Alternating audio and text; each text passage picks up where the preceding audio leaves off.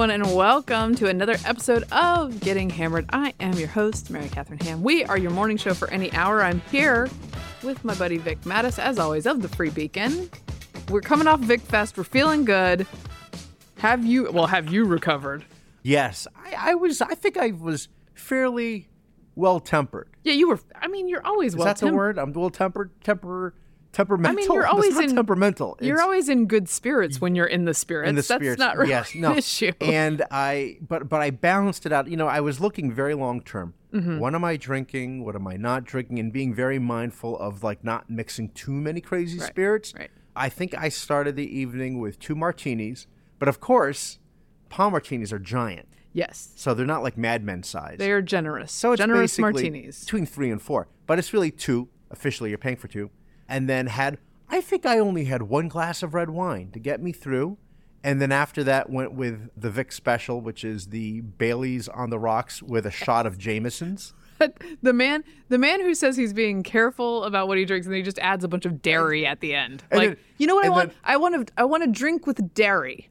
Yeah, and here's the problem with it, because it's like, you know, it's like at the end of the night, I'll have a glass of milk. You know, it's like I'm gonna have a little milk and cookies, but for grown-ups. But Jennifer's wincing. The problem is, once you go there, you don't want to turn back. No. And then add more spirit. So what happened was some of us stragglers went around the corner to St. Arnold's, which is open again. It's a little basement bar. It's lovely on Thomas Jefferson Street, and I had a beer. Oh, there you go. Okay. And that was it. That was it. And I was not like, you know. Look, I think that's a pretty. Worse, I think that's a pretty good. Yeah, no, I think so. It's finally over. I am going up to Jersey on Saturday for another birthday party, but that is a belated birthday party for my dad, who, okay. You know, again, all right. he turned 85 and has had 0, I think 1 birthday party, like a dinner at my sister's. Well, you got to get Vic Fest out of the way first before you can go honor your 85-year-old father. Right. Priorities, really, for me. Are we all done now? After 8 days, we're done. This is really about him, and I'm not going to be like, and me. Right. Raise a glass. Mary Catherine, happy Valentine's Day. Thank you. To you. Are you a big Valentine's person? Meaning, does Steve have to do a lot for you today? No, I'm not very particular about Valentine's Day. By the way, happy Valentine's Day to all of you guys. I hope you had a good one and got all the things that you want and deserve. I got one of the best Valentine's presents you can get, which is at 1:00 in the morning. Steve was like, I'm taking this baby downstairs, and I got 5 hours of sleep. That's love. Yes. That is love. So much appreciated. There were also flowers, so we're doing great today. I don't do flowers. Like, I don't buy them. You just don't? No, I don't. I mean, they last for I don't know how long. Chocolates, on the other hand, consumable, and I did get chocolate. I like both. Yeah, I guess in a perfect mad world. about I mean, either it's of not them. too late. I can pick up some flowers on the way. I would say I prefer flowers over chocolate. I just think they're very pretty and nice, and they add to my quality of life. You cannot eat the flowers. Not these. Although I do hate the part where I know in the back of my head the markup on the flowers at Valentine's Day. Oh, yeah. Oh, that's which, right. you know, capitalism, I get it. I'm not mad at that part. Big day for the florist. I'm just a cheapskate. So it is the big day for the florist. The day after Valentine's Day, which is when you will hear this, is when you should go buy yourself flowers. Flowers Woo! And the chocolates. Mm-hmm. So I had to drop my son off at a bowling party out in Sterling, Virginia. Your son goes to an inordinate number of bowling parties. I think I know. This is at least the thing. second one I've heard. I might have been the same when I'm repeating myself. But he's I went actually there. A bowler. That's what he's working on. He's not very good, but he's like me, really, but probably better. But it was out in Sterling, which is way out there. Okay, everyone's laughing. It's not way out there for the people who live in Sterling. You know, I get it. Okay. It feels like it. But when you're in the Beltway, it feels like it's way out there. So go out to Sterling. And I figured while I'm there, I'll look for a place where I can pick up some chocolates. So I had typed into Google Sterling chocolates, and a place pops up called The Conch, like a conch shell. Okay. And it is a chocolatier, like they make chocolates there. So I said, I'll check it out because it's nearby Bowl America. And I go, it's an industrial park. Already I'm looking around like this has got to be a mistake. Right. And where they have graphic design companies doing all sorts of things. I find the chocolate place. It's technically open. I open it. It's a whole other world inside. It was like Willy Wonka. Oh, it's so fun. There were people working around a big table. Like you can have birthday parties where you can like build your own cake. So they were doing that. And I walked in and I picked up some. They make them in-house. Nice. It was really nice. Oh, I do like that. Okay. Well, you get credit for the fancy special chocolate. Yes. So we're going to get into a lot of stuff today. We're going to do the big game. Yes. Recap. We're going to do some oversight with Rochelle Walensky. Rochelle. But before we get... Oh, and UFOs, of course. But before we get into that, I did some entertaining over the weekend. Oh, do tell. We had a party for 12 6 to 9-year-olds at my house. That's a lot. Yes. Plus the baby and the toddler were there. I had been telling the children, my older 2 girls, for a long time that, no, we're going to do play dates. We're definitely going to have your friends over for sure. But I'm, as you guys know, not on my game when I'm pregnant. I'm very tired. I'm kind of lame. Well, I think you get a pass. But I'm just saying, like, postpartum, I'm better. I'm better at putting stuff together. I have more energy, which is ironic because I'm not sleeping very much. But I can do things. Mm-hmm. And so I said, okay, here's the deal. We're going to do a Valentine's Day themed little party. And we ended up with a bunch of girls there. And a friend of mine, Priscilla, who's fantastic, ended up supplying me with out of the kindness of her heart, she's like a very good kid party planner. There's certain types who are good at this. So she advises me and she supplies me with some stuff. I had a balloon garland, and we had some vases for the kids to do little flower arrangement they can take home to their mamas, which I love because that means their mamas aren't getting a plastic bag full of nonsense that was like made in China and shipped here, and then they're going to get it to their house and be like, why do I have all this nonsense at my house? Instead, they had like a couple carnations in a rose in a vase. It was very sweet. Like the candy bracelet made in China. Yes. But so I'm a little bit of a nervous hostess. It's not my... Because they're kids or just in general? Just in general. Oh. I don't know why. I'm an extrovert, so I really like people, but I'm not so great at knowing, like, am I doing all the right things as a host? Well, I think it's connected to your fear of placing orders on the phone. Maybe so. So I had this advice from my friend who's great, and then all the girls come over. So I'm like, everything's gonna go great, except then we get our first wrench in everything, which is that Steve's down with food poisoning. No, he had a gas station hot dog, so he's upstairs resting. A gas station. Are you at liberty to say which gas station it was? I believe it was a Sheetz. Sorry, Sheetz. You know what? This is funny. The same thing happened to another friend. My brother-in-law said, beware of Sheetz. Okay, well, now you know. Now you know. All right. So he's upstairs, sequestered, and I thought I was going to be able to give him the little kids, but I can't give him the little kids because just in case it's a virus or something, we don't want to cross wires. So they're downstairs with me, and he's, laid up. And the kids start coming over, and I'm like, it's fine. I got this. I was a nanny for years. I can handle this. So everybody shows up, and woo, boy, you think if it's boys, it's going to be wild. Yes. These gals were a little wild. I'm not going to lie. They were loud and they were wild. Are these classmates? Yes. And I kid you not, 7 minutes into this shindig, a little girl who's in this adorable Valentine's Day dress with hearts on it, and she's wearing stockings, which are very slippery. And she's on our wood floor. And she barely moves. She's not doing anything dangerous. She's not running. I see her in the entryway, and she slips. Oh. And she face plants so hard. And I just go, I know, in my brain, my parent brain is like, oh no, this just took a turn. So I quickly get over to her, grab her, take her to the little powder room on that level. And I tell all the other little girls, run downstairs and play Barbies for a bit because I'm going to handle this. Keep busy. And bless her heart, let's call her Amber. Bless her heart, I get her in the bathroom, and I'm being very calm. I'm like, it's all good, girl. We're going to get this fixed up. Everything's cool. I don't know that everything's cool, but I'm saying everything's cool. Have you seen her face yet when this No, she's got her hands over her face. I'm about to pass out, by the way. And she opens her hands, and sure enough, there's blood. She's getting bled on. I'm getting bled on. And I'm like, still, again, very calm. I'm like, everything's cool. We're just going to get this cleaned up and see how we do. And I know that I have a medic upstairs in case I really need some, like, an assessment here. But we don't know what's going on. So I wipe her up. Let me tell you, Amber is a warrior. She very quickly was like, okay, I'm fine. And you're reassuring her, of course. I am. Yeah. I am. We wipe everything up. We get clean to the best of our ability. Both of us look like, we were in a war zone, but we're getting cleaned up. She's all wiped up. She takes a little handful of Kleenex from me. She holds her nose like that, and she's like, I think I can go play now.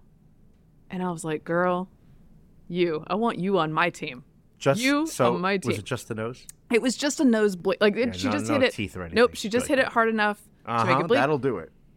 And so at that point, I thought, well, I feel like we had our strike for this day, and we're probably going to be okay from here on out. Please. Although I did say at one point, because the girls wanted to play Red Rover outside in the side yard, I said, nope, I have already been bled on, and we will not be playing Red Rover. And one little girl took exception to this and really wanted to play Red Rover. And she said, you can play with us. And I said, girl, you don't want me to play Red Rover with you. I come from the 80s, okay? You play to win. Yeah, no, arms were broken in my day, all right? We're not doing this at my house. But everything turned out great. Oh.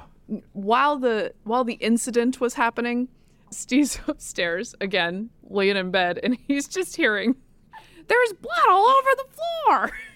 And then another kid goes, I think that's her first nosebleed. I'm like, oh gosh. And he just said, he was upstairs like, that's her circus. I'm just gonna.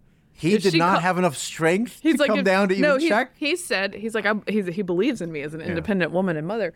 And he said he didn't want to bug me unless I needed his help. So, and I really didn't. It was fine. He wanted to let you shine. Again, Amber really pulled it together. And she made the party work for everyone else by not falling apart. And we were blessed that it was not worse than that. You are blessed. I saw her go down and I was like, well, this was a good try, everybody. Was that on hardwood floor? Oh, yes. Oh, yeah. Oh, yes. Mm-hmm. So she came out right. And her mom was super chill about it. Thank you. See, you said to her, well. Well, I did. I said, well, so Amber and I had a little incident. And then I just hoped that everyone assumed that whatever was on my sweatshirt was like chocolate or something. Because I thought, naively, I was like, I'm going to go upstairs and change. I can't go upstairs and change. I have 12 children to take care of. No, you got to wear it. Wear it with pride. You did it. Yes. You survived. My battle scar. Anyway, so we made it through. It was a happy Valentine's Day. Everybody got their little vases. Lovely. And everybody was happy. So anyway. By the way, I just want to let our listeners know again, you hear any gaseous noises, it is not I. They really are the baby. The baby is here and being a little bit cranky with me. He's staring at me. He's like mini Steve. Is he mad at you? Yeah, he looks mad. He's judging you? Yeah, he is. He is judging you. He's like, I remember you from last Friday. You're All the right. drunk. Okay. So for the second most big event of the week, the Super Bowl, after my Valentine's Day party, and slightly less injurious, it turns out.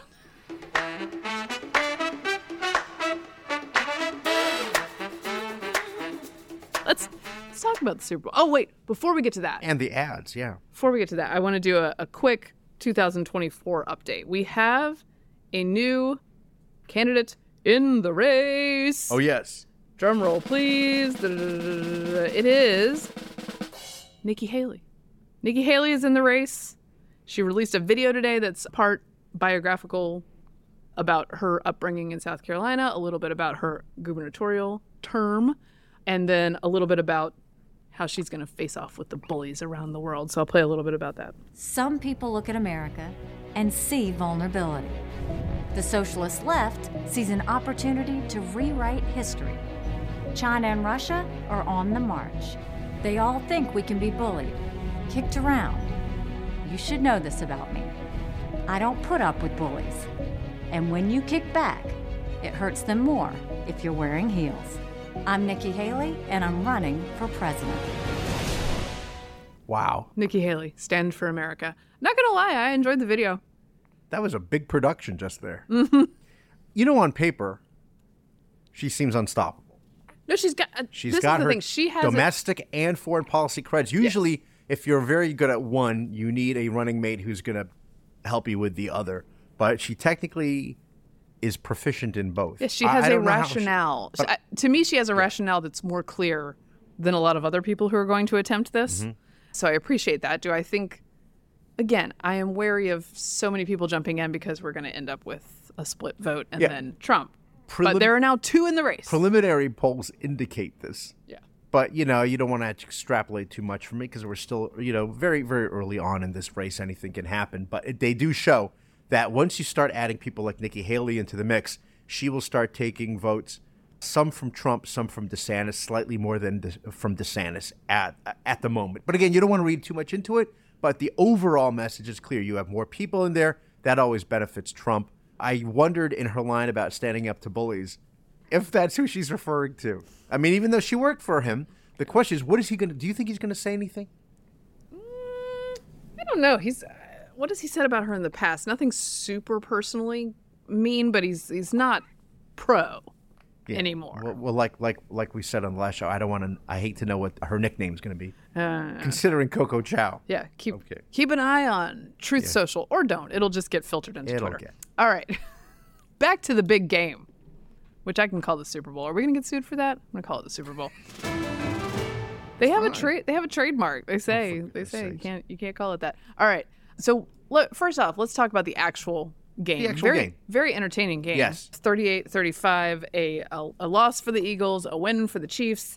I was rooting for the Eagles because I have a couple very good friends who are very big Eagles fans, and there's 2 Georgia Bulldogs on that team who were very popular. So obviously I'm keeping an eye on them. But what did you think of the controversial defensive holding call at the end with 1:54 remaining, with the game tied 35-35, with 1:54 remaining? Chiefs faced a 3rd and 8 from the Philly 15. Kansas City quarterback Patrick Mahomes lobbed a pass to Smith-Schuster that wasn't close. However, a flag flew in, giving KC an automatic first down. I think Eagles fans, including my good friend George, who is originally from that area, they're like, great game until the bad ref call, which gave it to Kansas City, and that's how Kansas City won, because of the refs. But the truth is, there were a lot of bad or questionable calls that the refs had against Kansas City during that same game. And if you're rooting for the other team, you're just going to overlook it and say, no, that makes sense. It's fine. It wasn't, I feel like in the end it balanced out. I was just more surprised that Kansas City won because I think the spread was pretty close. It was about a 1.5 point favorite for Philadelphia. So, I mean, that's basically even money bet. Right. I would have picked the Eagles because I imagined Patrick Mahomes, the Kansas City quarterback, was not 100% healthy, and all it takes is one bad sack. And that actually happened where he got pulled down from the high ankle. Right. And I thought, well, that's it. It's over. And we were at a friend's at the third quarter. We left to get home, but this is just going from McLean to Arlington. By the time I get home to Arlington, Kansas City racked up 11 points. Yep. So I was totally surprised. There are a lot of surprised. high ankle truthers out there, by the way. They're like, oh, yeah, sure, that guy's injured. Now, I'm not going to take a position on this. I'm just asking questions, Vic. I'm just asking questions. Well, so what did you think? So I thought technically, okay, this probably could be holding. Mm-hmm. There's a point where I think earlier in the play, you see maybe a jersey tug. There was. I do hate that decided so much of a very good game. Yeah. But you can never blame the refs for the whole, like, for the 11 points they racked up, right? You can't blame the refs there for that. Right. So I think, for my taste, a little ticky-tacky for the end of a big game like that, but not totally illegitimate. I love it, because the commentators will usually say things like, at this late stage, you just want to let the players play. You don't want to, oh yeah, sure. Maybe he kind of shivved them there. I saw that he had a secret his little shiv and stabbed him in the back. But, we shouldn't get involved. Let the players play. Here's a little bit of that play. Worst case scenario, you'll see James Bradberry. They're going to say he grabs him. He's got his left hand on his back. I don't know. Regardless of what I think, Bradberry, who was called for it, James Bradberry, said it was holding. He said following the loss, I tugged his jersey. I was hoping they would let it slide. So that seems to me like maybe the final word on whether that was totally legitimate. I think I just bonked baby's head on my earphones. Alrighty. This is so adorable, though. Look at him. Those eyes. I'm sorry. Look at them. Those eyes. Oh, yes. Whoa. Very manly. We got to adjust the audio on this. That maybe sound very high. Mary Catherine, did you get into the Super Bowl ads at all? The commercials, anything you like? So the or ads, I had the baby with me at a Super Bowl party, and at a Super Bowl party, it's sort of hard to pay attention to everything. Yeah, same. So I missed some of that. Although I thought some of them were cute. I thought the Affleck one at Dunkin' Donuts was funny. But you know what? There wasn't a lot that was overly impressive to me. I agree. There was nothing that stood out like, wow, this is amazing. The Dunkin' Donuts ad is funny, but, particularly interesting is the last scene where J-Lo shows up at the drive-thru. And it's clearly like they spliced that in. Like she was clearly at some They couldn't just get her at a drive-thru. She was like, I'm not going through a Dunkin' drive-thru. Oh, yeah, in not Medford. even for Ben. Yeah, as if they brought her to the drive-thru in Medford, Massachusetts. No, they didn't do that. I don't even know what Rakuten is. Okay, I don't know what Rakuten that one was is, good. But Alicia Silverstone, looking lovely. She looks, and I don't know if they did anything to her either. She looks pretty generally lovely in IRL. I don't know her IRL, but I'm just saying in general, she's pretty lady. So she's everyone used to criticize her about the weight and everything. Everybody's fighting, believe me, everybody's fighting with weight, and she is. But here's the thing: she's 46. She looks great. The weight does her good. Yeah. Oh, this is our buckle fat discussion. This is the thing. Yeah, absolutely. No, she is now perfect. Yeah, there you go. She's now perfect. Take her the entire package. You can't see me waving my arm, but I'm just saying. He just means a Rakuten coupon package. That's what he's talking about. That's what I mean. Both actresses actually looked very good. Oh, yeah, the other one too, yeah. Yeah. Do you have anything else on ads? Yes. Okay, go ahead. The weirdest ad. Which was? And it was very brief. It was a teaser for U2, my favorite band. Okay. They're going to have a residency in Las Vegas at the Venetians. It's like the MSG Sphere. Okay. It is a giant sphere. So the ad was this giant floating ball in the sky, and everybody following it basically till it lands in Vegas. Did it just look like a UFO again? Yes. Yeah, and it was just like read the room. That's what everyone's saying. Too late though. They ran. I'm sure they prepared this weird ad a long time ago, and it's very weird. I'd love to go see the show. This is what happens to all the great acts in their old age, like Elton John and the Red Piano, whatever. They all go to Vegas. Elvis in residency. Britney. At 35. Yeah, at residency at 35. U2's like in the early 60s now. I'd see it, but again, it was a very super weird ad. Super weird ad. All right, we got to talk about halftime. Oh yes. Here's Riri.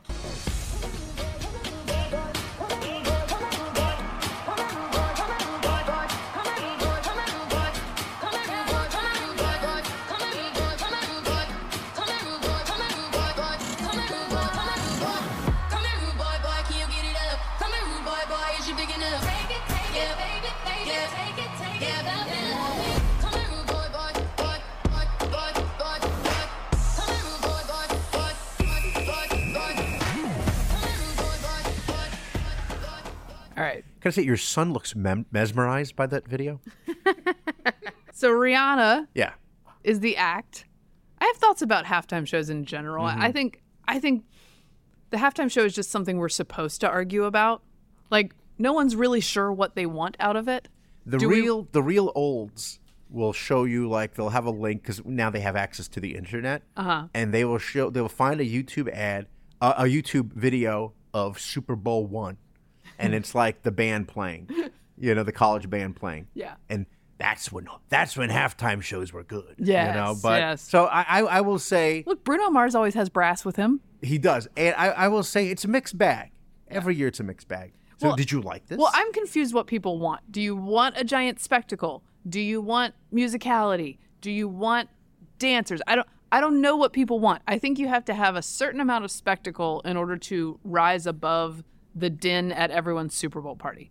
People are drunk. People are eating. There's a lot of people around. There's a lot of kids running around at many of these parties. So I think you have to have a certain amount of, whoa, what's happening here in order to get everyone's attention. But I enjoy when they just kind of sing their songs. Yes, good music. To me, that is good. Yeah. And it seemed to me that, okay, first of all, the headline on Rihanna is that she was pregnant, which about 3 or 4, looks into this show, I was like, that's not postpartum. No, how old is her baby? We're all doing the math. And it turns out she's pregnant. I will tell you that when I was visibly pregnant with a 9-month-old last summer, I was not performing in this capacity. I was sitting by the side of the lake or a beach or in my house. You were not suspended in the air. No, I was very sedentary. Many, many feet high. That was scary. Yeah, no, it was a lot. I think the knock on Rihanna is that it wasn't enough spectacle. There were not costume changes. There weren't floating special in the guests. It's terrifying, and they're dancing. And you know what else is interesting? It's an engineering feat, because while they're dancing, it's not like the floor was swaying under them. Because you would think, when you're suspended like this, every time you move, it's going to go in different directions. Terrifying. It was the steel cables. So the engineers were really the stars of this show. I think the engineers and the wonders of science and physics. Okay. I appreciated a couple things. I appreciated. No one needs to be naked for a Super Bowl halftime show. You talking about Janet Jackson? I mean, just like everyone they're ever. wearing winter parkas. Yeah, she looked lovely. Now, you might not have been as excited about that, but the whole thing was bizarre. The winter park, I felt hot watching it. I thought it was interesting that she didn't do any costume changes. Also, I thought yeah, because sometimes they do like multiple, depending on, because a bunch of songs, and then surprise cameos come in, and people show up, and it gets crazy. Also, if I were pregnant at that sort of level where it's a little unsure what's going on, I would have just let the whole belly hang out and been like, no, that's what's happening here, so don't have any questions about it. Hell of a pregnancy announcement. That is, without saying, just, as we say in journalism, she didn't show, she told, okay. Well, I like that. I also like that she referred to the baby as her special guest. Oh, she said she was asked before the show, will they be a special guest? And she said, I'm thinking about bringing someone. Right. Everyone thought it was Jay-Z. Yeah. Who was there. So there were no other artists. Her catalog is really good. I think it can carry a halftime show. But I do understand people's take that it was a little low energy from her. I think that's why she had the dancers, because it was clear that she wasn't going to hit those dance moves the same way. Probably a good idea. I would you might pee all over yourself. It's hard work. Not a good idea. It's hard work to be these dancers, but I kind of found them annoying and get in my way. And I just want to like to see Rihanna. She's great. I vaguely recognized one song. Really? Yeah, one. Oh, all of them are that out of it. You know, a friend of mine was like, I don't think any of these songs will stand the test of time. And I looked it up. It was a long time ago. Umbrella is a song from 2007. Yeah. The equivalent is like Beatles songs from when I was a child, right? Think about that. I'm not saying Rihanna's the Beatles. I'm just saying that like standing the test of time, this is almost a 15-year-old song, 16-year-old song. It is.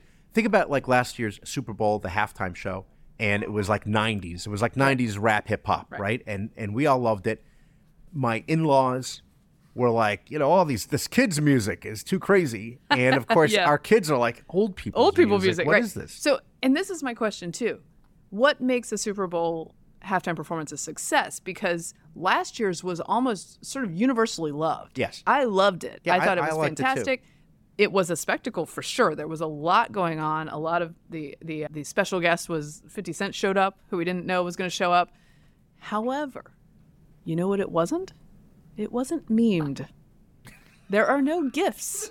There are no super popular gifts from 2022's Super Bowl performance. And that is for sure part of being a successful halftime show. Rihanna got gifts coming out the wazoo right now. Yeah. All over the place. Oh, yeah. It looked like she was in space. So she was very memeable. Rihanna in space, yes. Okay. She was memeable. So I think that's part of the formula as well. So and on some measure, that's an success in and of itself. The Weeknd, everyone hated, but he also was very memeable. I didn't hate The Weeknd. I didn't understand why everybody was so mad. The Weeknd is a band. No. It's a person. Yeah. How about Vampire Weekend? You sound so old in this. Isn't Vampire Weekend? That's a thing, too. That's the thing, too. Right? Okay. Come on, man. Let me ask you this, and then we can move on.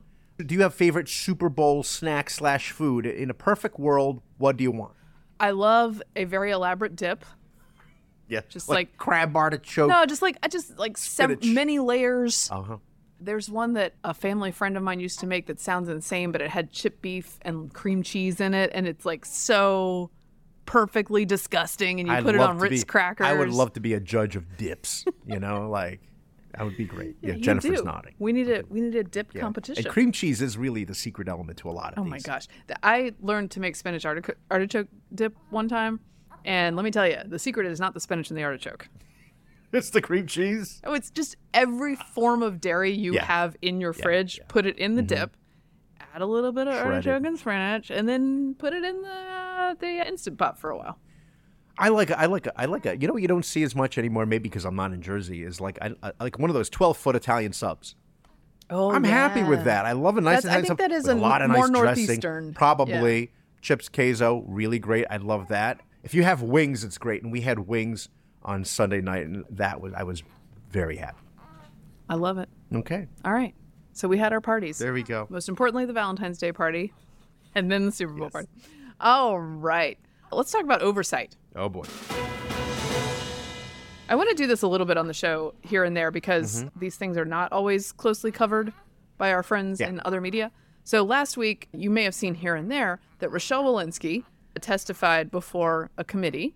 The CDC chief's quest for new powers. So this is Bloomberg reporting. Health agency heads testified for the first time in nearly 2 years before the House panel about their response to the pandemic. Wednesday's hearing was the first time the Biden administration's health officials testified with Republicans at the helm.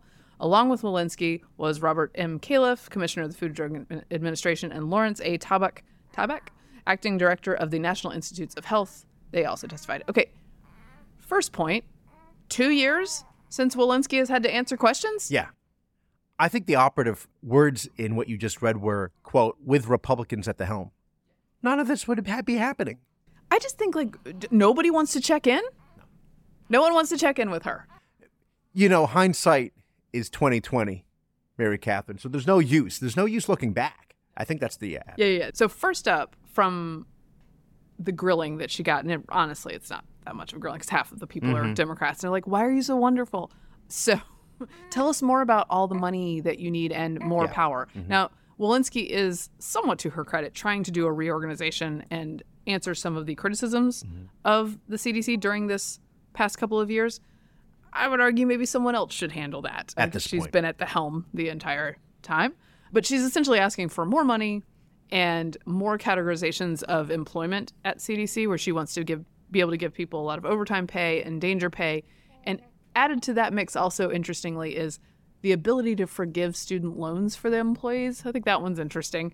So she's asked not about those things by a Republican. She's asked by Palmer of Alabama about masking. Remember, we had the Cochrane Review. And in the Cochrane Review, which is 78 studies, several of them are COVID random controlled trials, but not many because not many were run. So he's going to ask about that. The problem with this is that I had doctors who spent years in medicine tell me that the masks were not effective. And yet these were being forced on people. They're forced on school kids. And, when you combine, particularly young kids, we're seeing the devastating impact that it had on their educational attainment. And it kind of surprises me that the NIH, CDC didn't do any follow-up testing, even while this was going on, to determine the effectiveness of this and the impact it was going to have on kids. Yeah, I appreciate, in order to do a randomized clinical trial, you need to actually have equipoise in the question. And ultimately, what happened is that there were so many studies that demonstrated time and time again in the height of COVID transmission that masks were working to prevent transmission, that I'm not sure anybody would have proposed a clinical trial because, in fact, there wasn't equipoise to the question anymore. My, the circular reasoning on this one. Yeah. Okay, now, equipoise was a new word to me in this context. I didn't understand exactly what it meant, and we'll play a little bit of Vinay Prasad explaining that. Rochelle is saying that the studies on masking are so good, and by that I think she means those absolute garbage studies they're publishing in MMWR, that we don't have equipoise, we don't know. Here's why that's a lie. It's a lie because everyone disagrees with her in the profession, in the field. However, what her answer means is we were already sure that masks worked. Therefore, from observational nonsense we saw. Therefore, we decided not to study it because why would you study something that you're already sure of? Because science. Is that how science works? And except that there were studies prior to 2020 that showed the inefficacy of these masks. Well, and we're 3 years into the question of whether masks should be mandated by the federal and state and local governments. Because they're still fighting for it. This is a question of interest. Right. They're still fighting for it, and they want to go to court about this. Still, if I'm not mistaken, the administration wants to go to court about reinstating masks on airplanes, if I'm right. And yet they're not doing any testing, or they're not even bothering with any sort of random clinical trials. I do think we're turning a bit of a corner on masks because in New York State this week, they got rid of the mandate for healthcare facilities, and it will be decided by individual facility. Now, it's New York, so that means that all of them are just going to do it anyway. But it's nice that it's not mandatory. And a bunch of people quoted in the story about this are actually saying it would be nice if it weren't mandatory. So people are actually feeling like they can say that, even in New York, which is nice. Right. I mean, between that and, of course, concerns about military and the requirements as well, right, and the push to remove that. That hasn't actually happened yet, though, has it? It's still right here. Yeah. And the thing is, but all the people who lost their jobs or all the people who are no longer serving in our armed forces, what happens to them? I would like them back. Yeah. Across the board. I feel like we should have city them workers back. Or in the military. I absolutely agree. But I think you're right, because it's the same thing with, I don't feel like there's a move to reinstate them in schools, even though a lot of school districts were like, we reserve the right. Follow CDC guidance, and that CDC guidance is still very much there with masks. Slate also wrote about it this week, covering the Cochrane review, and didn't come down sort of solidly on the side of no masks, which is where I think the preponderance of evidence is that, like, these aren't helping that much and certainly shouldn't be mandated. But they note, as the saying goes, absence of evidence is not evidence of absence. The review doesn't show that masks definitely do not reduce the spread of COVID, only that studies to date have not proven that they do. Our go-to Vinay Prasad also said, well, we also don't have studies showing that dancing in the rain naked is effective against COVID, but we don't mandate that people do it. Yeah. So maybe we should follow that standard. This writer for Slate also notes, before COVID, experts generally agreed that masking the entire population to prevent respiratory disease is unwarranted. Interesting. I think the reason there aren't randomized control trials is because they know what they're going to show. And it's not going to be that they're super effective. Oh, that's a deep conspiracy. It's not even a conspiracy. They are motivated to want to push masking. Yeah. And if you're motivated to want to push masking, you want not so much evidence. And also, you had vaccines. There's a whole thing on with the committee. We're asking a ton of questions. So she's in her first question that she got from a Democrat. She was asked about vaccines and, importantly, misinformation. Okay. But here's what she has to say about misinformation and the bad effects thereof. I do want to highlight the real importance of mis and disinformation and how it has undermined our vaccine efforts. It is the case that we anticipate vaccine rates have gone, well, we've seen vaccine rates of incoming children into kindergarten have gone down from 94% to 93% just in this last year. That's 250,000 children not coming to kindergarten with being up to date in their vaccines. We are doing a lot of work at CDC, but this is not something that CDC can do alone. It's going to take all of our agencies. It's going to take all of the government, and every single one of us has a role in mis and disinformation. It's the mis and disinformation that has caused a fall in vaccine rates for incoming kindergartners. Well, some other things that caused a fall in incoming rates for kindergartners. One, they're just like, nobody goes to school anymore because we stopped doing that for a while. And that was one of the things that led people to do the entire vaccine schedule, not just personal safety, but this is sort of the gatekeeping to get into kindergarten.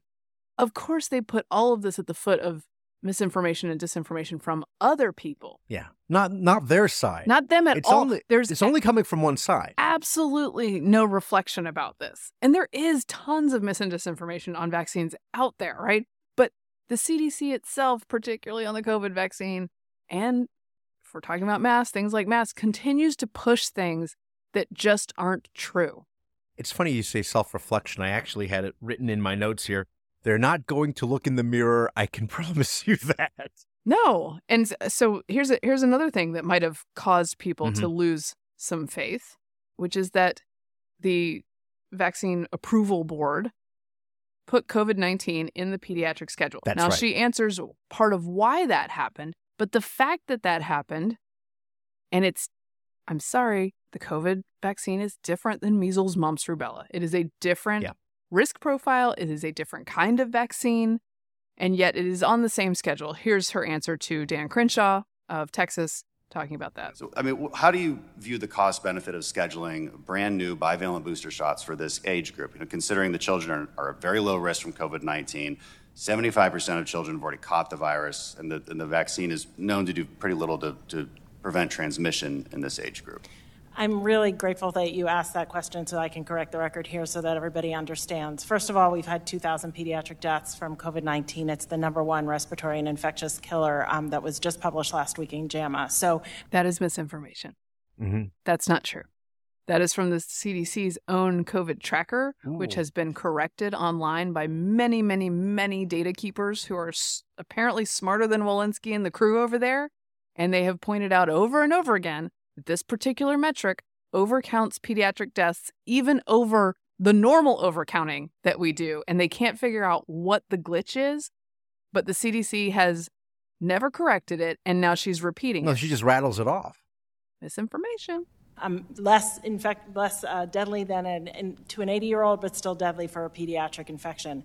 The important thing I think that's really that we need to recognize is the reason that ACIP recommended and CDC put forward getting the COVID-19 vaccine on the pediatric schedule is not. It was only because it was the only way it could be covered in our Vaccines for Children's program. It was the only way that our uninsured children would be able to have access to the vaccines.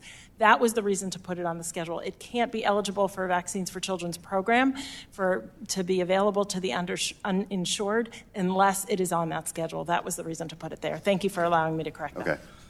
Maybe you should find a different way to do that. I wish one of the things you should ask for in this hearing and in your desires to reorg is that not everything has to go on the schedule officially in order to be funded for those who don't have insurance. But again, just repeating this 2,000 number, which isn't true, is misinformation. And she's proudly trumpeting it. That's what I was going to say. I wish that Crenshaw or somebody on the committee called her out on that. Because even if you calculate that number, let's give her the benefit of the doubt, even though let's say it was 2,000 kids, which is horrible. Nobody should have to die from this, any kid. We are assuming the ones who did were very sick, they're immunocompromised, they need a vaccine. Fine, I get it. But, there are about 74 million kids out there in this country, right? Between the ages of 0 and 17, which, if you take 2,000 kids, at 0.003% of the population, and yet you're pushing for something that you want every child to get, even though it hasn't been fully tested. Again, if you are in this group that's very vulnerable, okay, fine, get it. But to really want to push this major campaign that every kid should get it, even though it hasn't been fully tested the way other vaccines have, because there's not enough kids who are sick with it to test it like this, and with all the concerns of side effects from myocarditis, and we don't even know what the long-term effects are. It's just, you have to look at yourselves for lack of trust to some extent, and they just absolutely refuse to do that. Misinformation is just whomever they disagree with. It's probably Vinay Prasad at this point. She's like, no, he's misinformation. Yeah, you wave him off like that. And this is part of a seemingly concerted effort to make parents believe, and lawmakers, that this is far more dangerous to kids than it actually is. And that has led to a lot of harms. There's new information just this week about the harms to teen girls in particular and the mental health crisis among teens because we kept them out of school and let them run rampant on the internet for several years and not having real life interactions. And what this ramping up of the risk and pretending it was more risky than it was has led to really, really bad outcomes and some cases treating children really horribly. And Justin Spiro, who he tweets about public health and has been on the side of less masking for children and making sure that children have a normal childhood, he notes that the federal government's Head Start website, last updated 2 days ago, recommends a video from, looks like it's a Sesame Street production, for training preschoolers with autism to wear masks in 2023. And this is Muppets interacting, but a Dr. Muppet interacting with a very partially verbal autistic child about how to properly wear a mask. Now, these children, skill acquisition is extremely hard. You have to invest a lot of time and energy into it. Any kid who has any sort of learning disability or autism or anything like this. And this is what the government would like you to spend time on. And this is what they're spending time. They're spending time on this. With these children who there's only so much time in a day, and you have just taken away time from learning something that might actually be a skill worth acquiring. Mm-hmm. And instead you're like, oh, let's paint a bunny on your mask, your cloth mask that we know is doing you no good. Why are we doing this? Why are we doing this? Why are we doing this? No, I mean, it's the same thing. My niece, she's special needs, and it's impossible.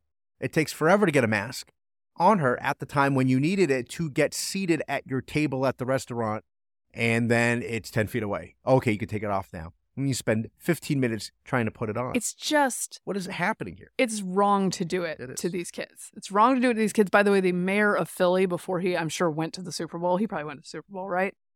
The mayor of Philly was visiting children at a preschool in Philadelphia right before everyone in Philly was going to be laughing it up at the Arizona location of the Super Bowl and much higher risk adults mingling with everybody and getting drunk. He was at a preschool and they were all masked. And he put this all over his social media with no shame about the fact that 3-year-olds have to wear masks around this much higher risk adult. He pulled a Stacey Abrams. Yep. So are the kids masked to protect them from him, or are they masked to protect him from them? The kids are masked because people are stupid and can't find their way out of this. Honest to goodness. Out of this bad cycle. I mean, it's one thing if you're an adult and you want to wear a mask, and particularly if you're high risk. Now, do I think that's doing you a ton of good? No, but children do not need to be masked, and I guarantee you an adult surgical mask hanging off the face of my 9-year-old at the pediatrician's office is not helping us. It is not helping us. I got to put it on my calendar reminder to start bugging my pediatrician's office about, have you guys seen that Cochrane study? Here, let me send it to you. Because I have... Good luck. You're going to be like in Seinfeld where the doctor writes on the clipboard for Elaine. They're going to be writing notes about you if you say that. For sure. I have a 15-month-old who, by the time she's 2, they're going to try to make me do this to her. And I'm not going to do it. And then we're going to get kicked out. I'll be like, I'm following the vaccine schedule, except for that COVID one. Just let us stay. They're like, no, ma'am. That's the thing, by the way. Your masked dereliction of duty means you cannot stay here. When they add these boosters to the schedule and saying this is, the list of vaccines you should get along with smallpox and measles, it's just a recommendation, they say. We're not saying that everyone's going to do it. But a lot of school districts want to. Well, so they're going to defer to our health expert and say, because of this, in order to go to school, play on a sport, pediatricians' offices, which I understand the battle that they're in here. Pediatricians' offices will say you cannot be treated here if you're not following the schedule, which makes sense for measles. One of my kids was exposed to measles at the pediatrician's office because someone hadn't been, right? So I understand the battle that these guys are in. But again, if we can't have a discussion about how COVID is different than measles, then we're in trouble. And no one is having that conversation. No. So anyway, there will be more oversight. I'm glad they get asked some questions every once in a while. I would really like to know why this video still exists on Head Start's website. I'd really like to know why 2-year-olds became the thing at all. And so hopefully we'll find more answers. Because they're not old enough to get the vaccine. No, do you know what my theory is on the 2-year-old limit? It's that someone at CDC, and this is during the Trump administration, originally said, hey, what if somebody tries to put a mask on a baby and then they suffocate and then we're in trouble for that? And somebody was like, well, what's the age that over that age it wouldn't be so dangerous? And someone was like, 2. I mean, 2's okay. So let's just say over 2 you can have. And then that became the mandate. They were like, it was an attempt to keep people from suffocating newborns with masks. And then it just flipped to if you're 2, you must wear a mask. That's my theory on that because government is dumb. Anyway. These things will come to light over time. More things that might come to light. Oh, boy. We got balloons and UFOs all over the place. Vic, what is happening? Here's the New York Times writing about it. Awfully wide-eyed coverage. Yes. If the truth is out there, it certainly is not apparent yet. Pentagon and intelligence officials are trying to make sense of 3 unidentified flying objects over Alaska, Canada, and Michigan that U.S. fighter jets shot down with missiles on Friday, Saturday, and Sunday.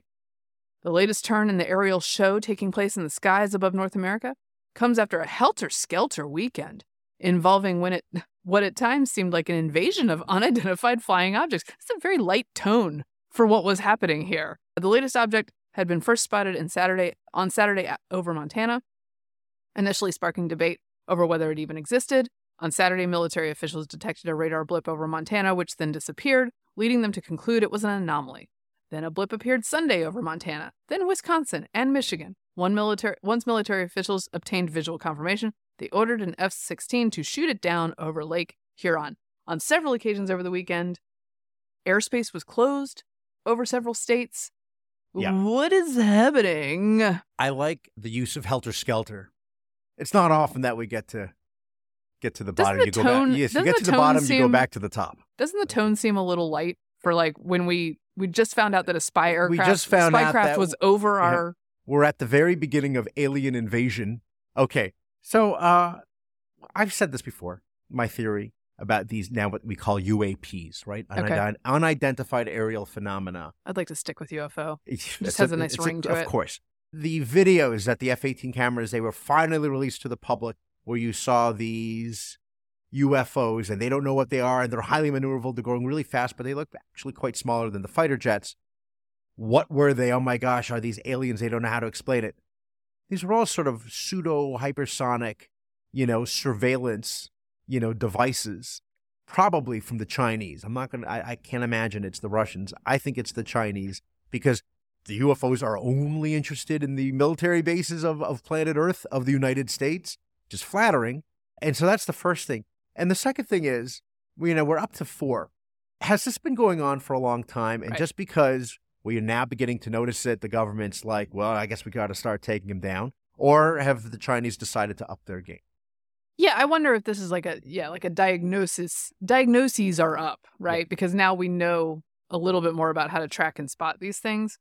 And so that's why we're shooting them down. I also, as an argument against extraterrestrial action here, there is the theory that, hey, if you have the technology to come to Earth, you maybe can evade F-16s. So I think that's a pretty good argument. If you could travel light years to arrive, unless it's, it was one of the weirdest things, by the way. For example, you ever notice that any of the Star Wars movies, okay, from Episode 1 to the present in the miniseries, you notice they can travel from planet to planet, galaxy to galaxy, but they look poor as dirt. Yeah. And maybe this is something similar. No, but that's like, when rich people get really rich and they turn to looking like the Olsen twins. Oh, they can just wear gowns. Late things. Olsen twins is very derelict. So poor. They are so poor, yet they could travel across the universe. I'm not convinced everything we're shooting down is Chinese. Yeah. Maybe 2 or 3 out of the 4. The one on Lake Huron is very interesting because it was not 60,000, but they got it down about 20 to 40,000 feet. And the pilot described it as basically a balloon with these arrays hanging down. That could be a weather thing. It sounds like you think the Chinese would have done a better job than that. Yeah. Well, the one in Alaska, didn't they say it was the size of a car? Yeah. Well, that's more interesting. And like a different shape. Uh-huh. And I wonder if did it self-destruct? Like in Empire Strikes Back with the Imperial drone? I don't know. But you know who does have the answers? Karine Jean-Pierre. Oh, boy. She has the answers. Here she is speaking to Jonathan Capehart of the Washington Post on MSNBC. Why is the American military shooting something out of the sky over Canada? Because it's part of NORAD. The NORAD is part of it's a what you call a coalition, a consortium, a pact of nations. A pact, exactly. And so that's why we were able to do that. Again, we didn't do it on our own. We did it clearly in step with Canada. That clip is not doctored. Canada. Well, I mean, then, I think by the time she got through trying to explain what NORAD is, the game was over. Woo! Yeah. She also has a shout out for a very timely reference for the Alien movie of 1983. 1983. Whatever. I'm not. Would you tell us? I'm just, I loved E.T. the movie, but I'm just going to leave it there. What is happening? None of this inspires confidence, by the way. Oh, no, where's Biden? No, man. Shouldn't he be speaking about this by now? Well, if it were not Fox running the Super Bowl this year or having rights to the Super Bowl this year, we would have gotten an interview with him, but he wouldn't do it with Fox. So that tradition goes by the wayside. Although honestly, excuse. I don't want my politics in my Super Bowl anyway, so it's fine with me. But we could have had a chance to ask him a few critical questions, but we didn't get that chance. Who's going to ask him the questions? Terry Bradshaw? I mean, I like Terry, but no, they have an anchor from the network. Right? Okay. You got it. You got it. No, but I mean, seriously though, where is Biden in this? Because everyone else who's speaking sort of unofficially on his behalf, it's not great. Karine Jean-Pierre, we just heard. Chuck Schumer. And I guess weekend. I guess Biden partisans will tell you like this is NBD, but airspace was closed over several areas of the United States of America. Fighter jets are being scrambled. Mm-hmm. We're not being told what these things are, and we know that one was from another country spying on us. So it seems like someone should show up and tell us as much as they can about what's going on. I hope it's just because Biden is sort of, equivocating and slightly clueless, not sure what to say. And it's not that because the news is so big, he is not ready to tell us. Well, that lends itself to the UFO theory. I saw Deep Impact. When Morgan Freeman gets up there, it's over. But I love that America is like, wow, three objects have been shot down. The aliens are probably here. Let's watch the Super Bowl. That's right. I think that if the aliens came, they would be wise to plan it during the Super Bowl, because I definitely was just going to go to my party and leave my children with a sitter and hope for the best, The other interesting thing is people are like, why the devices that have been coming over this country? Why is it? Let's just say it is the Chinese for all of them, or some of them certainly. Why them and not other kind of devices? I think in their case, probably the balloon. It's the best that they can do. They found out, I believe, they've confirmed, our military has confirmed that it did have a hovering capability, so it can hover over the nuclear sites. This was a problem, quick tangent, between the SR-71 and the U-2 for the U.S. reconnaissance flight. The SR-71 is amazing. You can go way up, 90,000 feet in the air, and you can fly in a very short matter of time across, from coast to coast.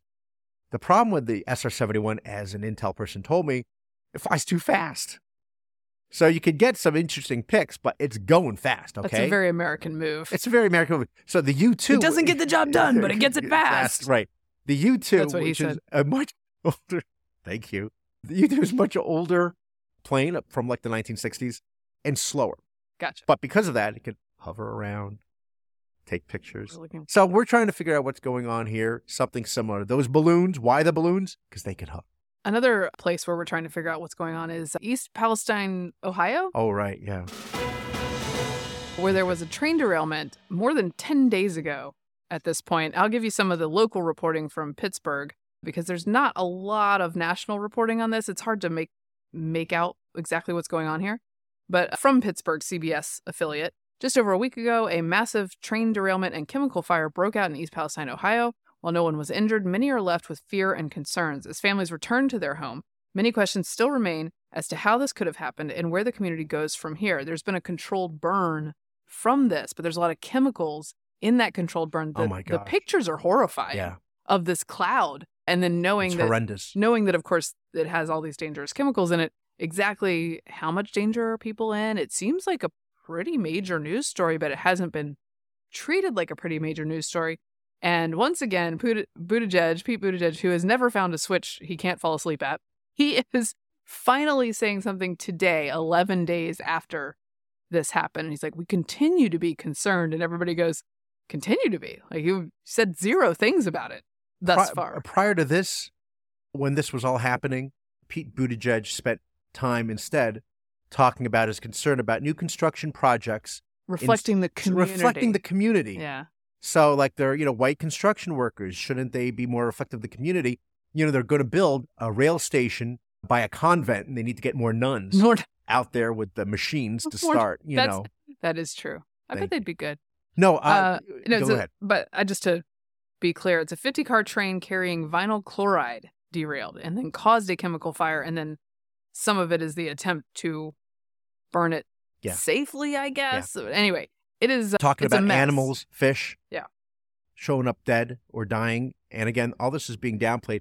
They've confirmed one of the go ahead. This is another reason it's weird that it's being downplayed, because the video is spectacular, and normally TV news is like, we got to have everyone out there. Chemical mushroom cloud. This huge cloud is devastating looking. It's on the backdrop of this rural area and small towns, and the news is not great for the people who live there. But yeah, Pete did showed up in the timelines and tweeted something today. Finally, one of the gases that is being released into the air is phosgene. Mm-hmm. And that was the same gas that was in the Union Carbide disaster in Bhopal, India, back in the 1980s, really? which killed a lot of people. Yikes. So I don't think that's a good. As soon as I saw some phosgene, I said, "What do I know that from?" And it was from that. Yikes. Because there was in my town, Tom's River, you could read the book by Dan Fagan. Ciba Geigy was a chemical plant, and they had contaminated the soil, and a lot of people died from there. It's a cancer cluster. Right. And people are talking about that with East Palestine now. 5, 10, 15, 20 years from now, we don't know. But Joy Reid, I don't know if you saw this, Mary Catherine, Joy Reid said, this is Trump's fault. Interesting. Because you're allowing more chemicals on the railroads. Okay. Well, the NTSB and the EPA are obviously looking into this.